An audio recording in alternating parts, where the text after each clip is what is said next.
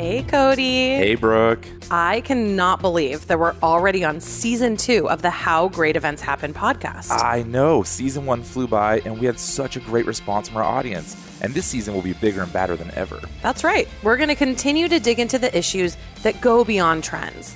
Things you probably don't think of when it comes to events, but are, of course, an integral part when you run, manage, and create any event, big or small. Yeah, totally. Things like the art of moderation, social psychology for event planners, and more topics on duty of care. I can't wait. And like in season 1, we promise each episode will deliver. We went out, we found experts from around the globe, and we will follow up every episode with more information and resources through our blog. That's right. And remember, this show is for you, the planners, marketers, and event professionals. We encourage you to subscribe so you're notified of new episodes each week. This will be another series of 10 episodes starting on August 22nd. And who knows, Cody, maybe we'll even surprise the audience with a few bonus episodes as well. All right. Who doesn't love bonus episodes, That's Brooke? right.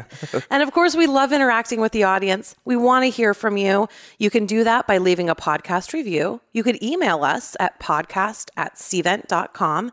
That's podcast@cvent.com. Or just head on over to the episodes at cvent.com/podcast.